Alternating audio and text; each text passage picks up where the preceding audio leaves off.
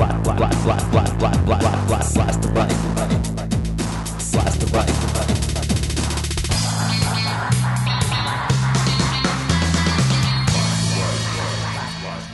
Greetings, you're listening to podcast number 127 of Blast the Right. I'm your host, Jack Clark. Great to have you on board. Today, you'll hear a torrent of new evidence that's just come out which further details the Bush administration's torture regime. You'll learn about the self-styled War Council, use of Chinese torture techniques, vehement protests by the military's own lawyers, hiding the abuse from the Red Cross, and recent medical findings of marks of torture on detainees' bodies. In a concluding quick blast, you'll hear Dick Morris serially lie about Democratic tax plans and learn how to respond to any right-winger spouting similar nonsense. Let's get right into it. I've said to people, we don't torture, and we don't. Originally, I intended to use today's show to update several past podcasts. One of the updates was to be on right-wing pro-torture policies. There was a news story on that. But then there was another news story the next day, and one the following day, and pretty soon I had 5 such new developments at hand. So, I'll spend the bulk of today on 5 torture updates.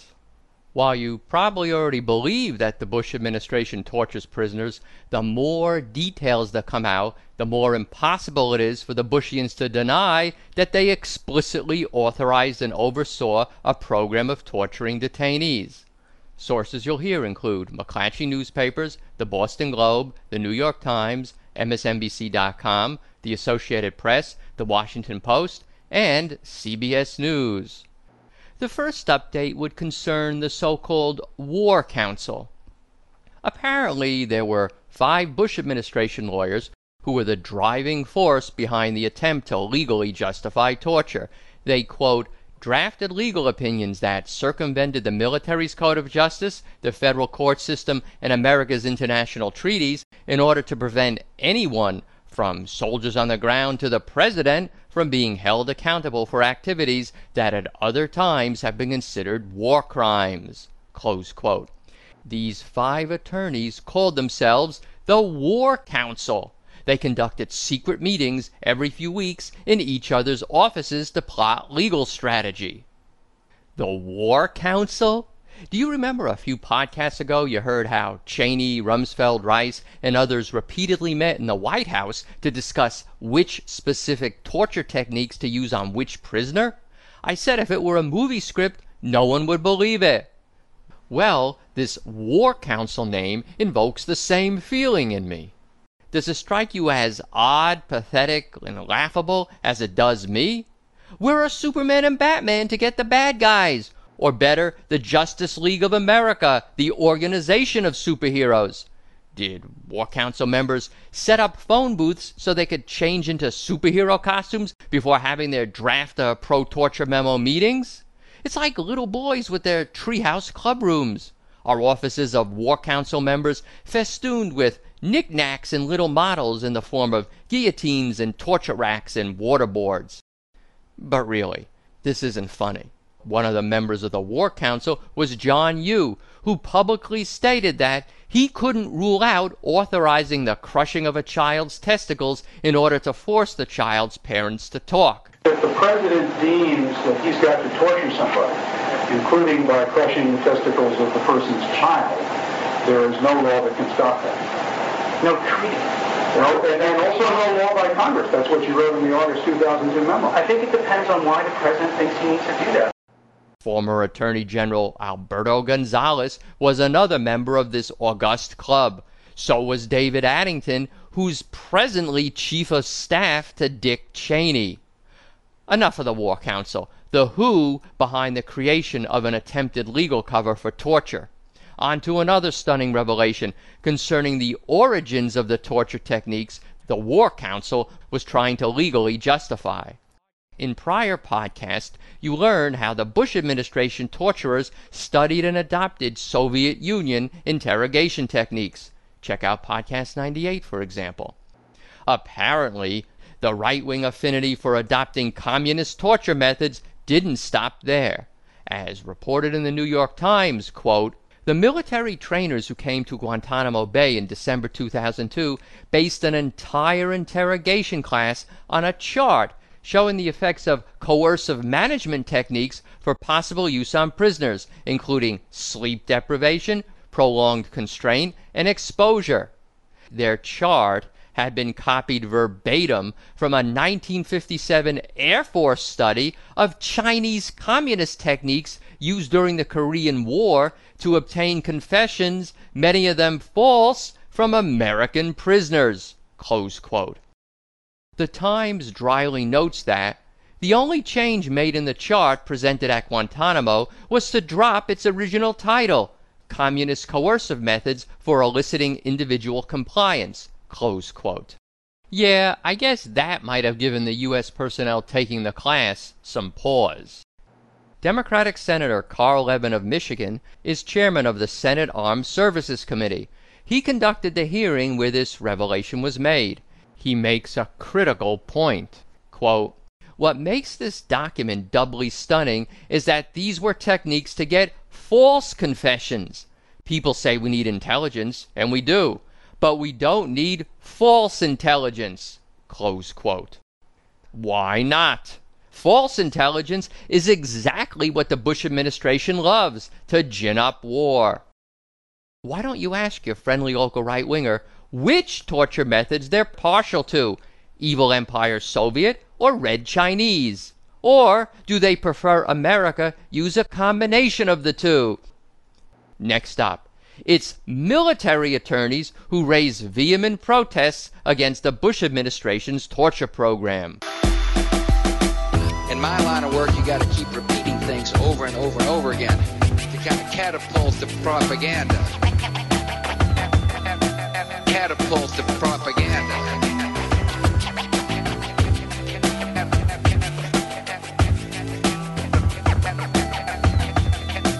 Catapult the propaganda. Chief Weapons Inspector Charles Dulfer has now issued a comprehensive report that confirms the earlier conclusion of David Kay that Iraq did not have the weapons that our intelligence believed were there. It turned out that we have not found any stockpiles. I think it's unlikely that we will find any stockpiles.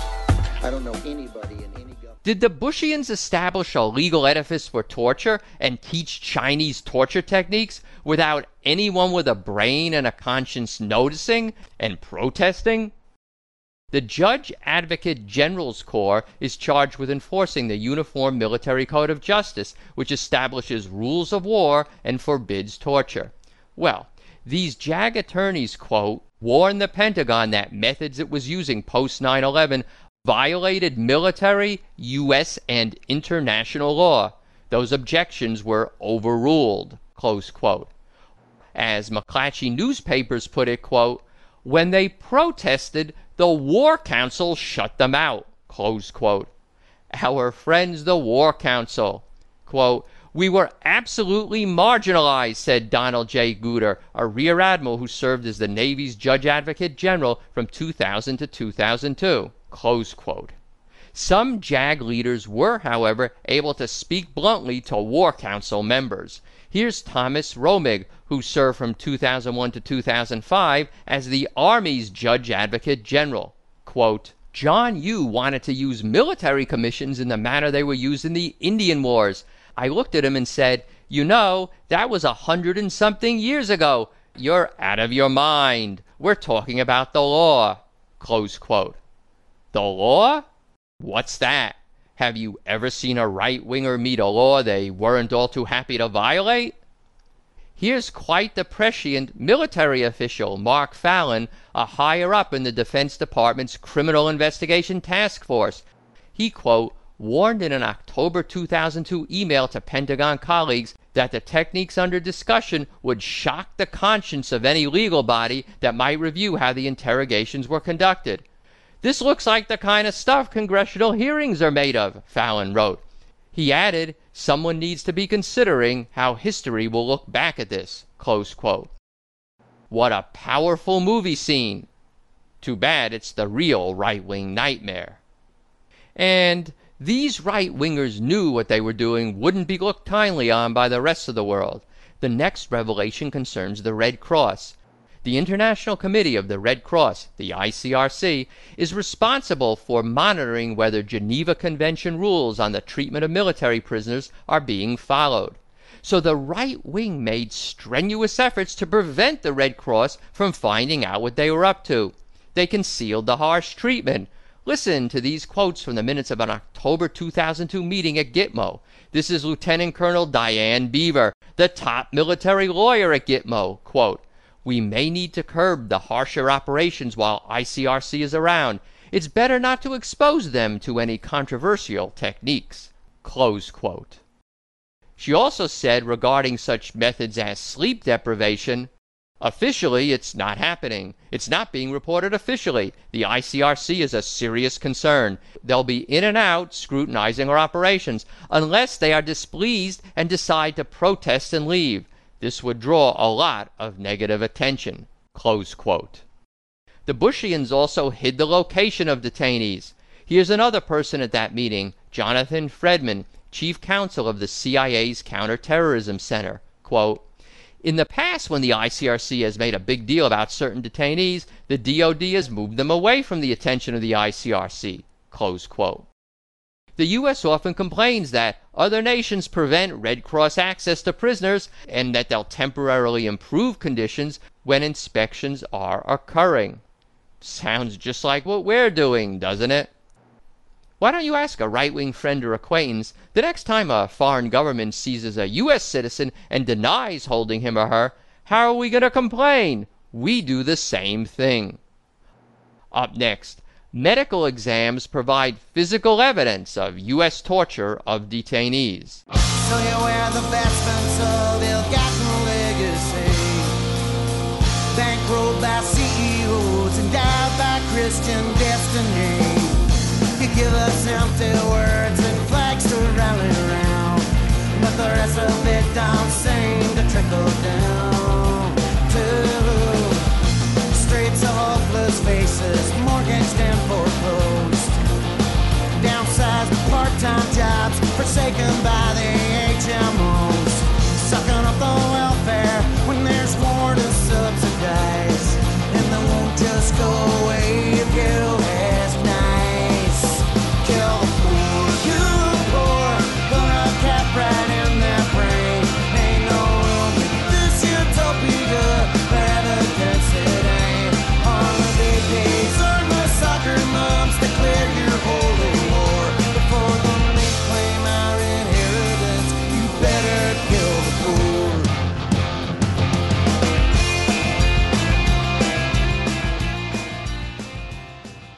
All right. So you have the War Council, the Communist Chinese techniques, the protesting military lawyers, and the hide-and-go-seek with the Red Cross. Are your neck muscles all loosened up from shaking your head in disbelief? Well, I hope your jaw is well lubricated because it may drop now multiple times. Last on our hit parade of right-wing torture-mongering as reported in the Boston Globe, quote, "Human Rights Group says it has proof of detainee abuse" by Brian Bender, Washington. A Cambridge-based human rights organization said it has found medical evidence supporting the claims of 11 former detainees who were allegedly tortured while in American custody between 2001 and 2004. Medical evaluations of the former inmates found injuries consistent with the alleged abuse, including the psychological effects of sensory deprivation and forced nudity, as well as signs of severe physical and sexual assault, Physicians for Human Rights said in a report scheduled for release today. Close quote. 4 of the prisoners were held at Gitmo after capture in Iraq. 7 were held in Iraq. Now, as I detail some of this evidence, you have to remember this. None were ever charged with a crime. All have been released. I repeat, none were ever charged with a crime. All have been released. Okay. One detainee, 41-year-old Kamal, was held for 9 months at Abu Ghraib. He claimed to have been stabbed in the cheek with a screwdriver, among other abuse. The doctor said a healed puncture injury matches that description. How's he doing psychologically? Quote, Kamal's clinical presentation, reported history of abuse, and the result of psychological testing support the presence of severe psychiatric diagnoses, close quote. The diagnoses include, quote, depression, a panic disorder, and post-traumatic stress disorder, close quote. How about Amir, late 20s, held at Abu Ghraib for 16 months? He claimed that he'd been sodomized by his captors. The medical evidence, quote, showed signs of rectal tearing that are highly consistent with his report of having been sodomized with a broomstick, close quote. Amir also said he was, quote, forced by his interrogators to howl like a dog while a soldier urinated on him. He fainted, the report said, after a soldier stepped on his genitals, close quote. One more. Yasser, mid-40s, Abu Ghraib. He claimed American personnel had subjected him to electric shock torture. His thumbs had scars and his tongue irregularities that supported this contention. These 11 prisoners of the United States, and remember, none were ever charged with a crime, all were released. These prisoners claimed that they were subjected to other forms of physical abuse, such as sleep deprivation, extremes of heat and cold, being chained in stress positions for over 18 hours. Psychological abuse included forced nudity in front of female soldiers and interrogators, as well as being told that their female relatives would be raped and that they'd be executed. The Physicians for Human Rights report said that all 11 of these innocent former detainees are suffering from physical or mental trauma as a result of their abuse while in American custody. But hey, let's believe George when he says, I've said to people, we don't torture, and we don't. Now I'm stocking shirts in a Walmart store, just like the ones we made before, except this one came from Singapore. I guess we can't make it here anymore.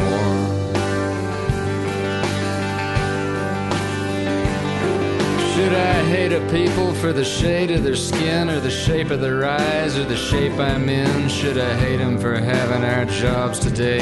No, I hate the men sent the jobs away.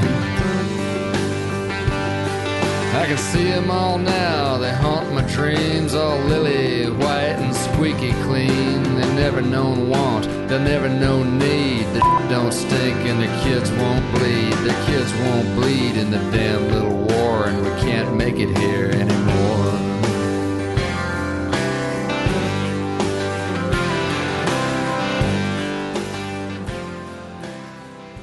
All of what you've just heard about how the torture program was conceived, justified, executed, and covered up, as well as the suffering it inflicted on people, gives the lie to the biggest whopper of all. We certainly wish Abu Ghraib hadn't happened, but that should not reflect, America. This was the actions of some soldiers. This bad apples argument has been totally discredited. These torture techniques weren't just used at Abu Ghraib, but were also used at Gitmo and at other facilities in Iraq and Afghanistan. Some, like the electric shock, sodomizing, and screwdriver through the cheek, are at this point at least not among the ones we know were officially authorized. But who knows what tomorrow's revelations will bring. After all, we have this gem from the minutes of the Gitmo meeting you heard about earlier. It's from that senior CIA lawyer, Jonathan Fredman. He said torture, quote, is basically subject to perception, close quote. His only standard seems to have been, quote, if the detainee dies, you're doing it wrong, close quote. Yes, he really said that. If the detainee dies, you're doing it wrong. That would seem to leave plenty of room for even more gruesome forms of torture than have so far been revealed as officially sanctioned Bush administration policy. Even without revelations of such additional horrors, there's at least one retired military officer who's speaking the truth based just on what we definitely know now to be true. Major General Antonio Taguba was in charge of the official investigation into the Abu Ghraib abuse scandal. He wrote a preface to the Physicians for Human Rights report. Listen carefully. Quote, this report tells the largely untold human story of what happened to detainees in our custody when the commander-in-chief and those under him authorized a systemic regime of torture. After years of disclosures by government investigations, media accounts, and reports from human rights organizations, there is no longer any doubt as to whether the current administration has committed war crimes. The only question is whether those who ordered the use of torture will be held to account." Close quote. To repeat, there is no longer any doubt as to whether the current administration has committed war crimes. The only question is whether those who ordered the use of torture will be held to account. Wow, pretty tough words from a former major general. So, what'll happen? Will anyone be held to account? Progressive forces are trying to push for investigations and prosecutions. On the advocacy front, for example, you have the ACLU, quote, "It's increasingly clear that the decision to abandon the rule of law and order torture and abuse was made at the very top. We look forward to the full investigative report from the Armed Services Committee and call on Congress to hold accountable any and all public officials involved in ordering illegal torture." Close quote. On the actually doing something front, quote, a group of 56 congressional Democrats asked the Justice Department to appoint a special counsel to investigate whether any Bush administration officials may have broken laws in approving the use of harsh interrogation techniques for suspected terrorists. Close quote. Only 56. I wouldn't expect anything serious to happen anyway, since this is the Bush Justice Department. They're not going to seriously investigate themselves. On the other hand, under a President Obama, more Democrats could find the courage to support such an investigation, and a Justice Department headed by someone other than a Bush flunky could very well undertake such an endeavor. Could, not definitely will, but could. Certainly this would never happen under a President McCain. Under a President Obama, it could. How to get from could to will? It'll probably require a heck of a lot of pressure from us progressives to force it to happen. But then, so what? Pressuring the government to do the right thing is what we progressives are all about, isn't it? Pressuring even a centrist Democrat, if that's what Obama turns out to be, is going to be a heck of a lot more likely to succeed than trying to pressure another Republican administration. Trying to do that would be a hopeless task. Pressuring a Democratic administration and a much stronger Democratic majority Congress is doable. Doable is a lot better than hopeless, don't you think? On this and a whole host of issues.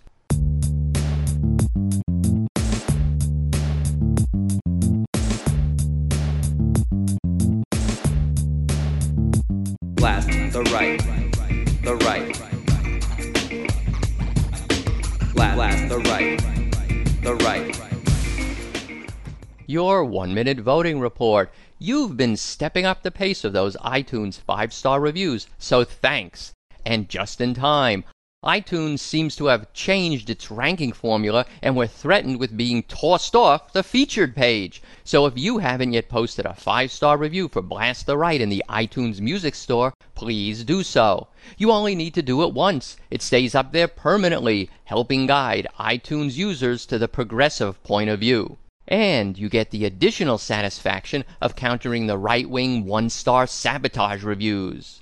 Over at Podcast Alley, Blast the Right is currently at number 8, but we're facing challenges from below. Since voting starts anew there every month, if you haven't yet voted this month, go over to Podcast Alley and vote for Blast the Right. Thanks.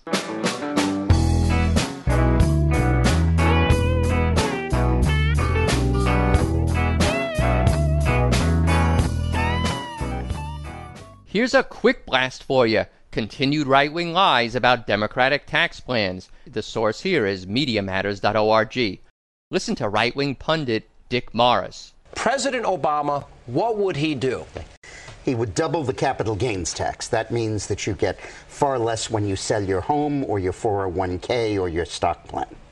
He would double the dividends tax. That means that old ladies who clip coupons from corporate stocks get less money.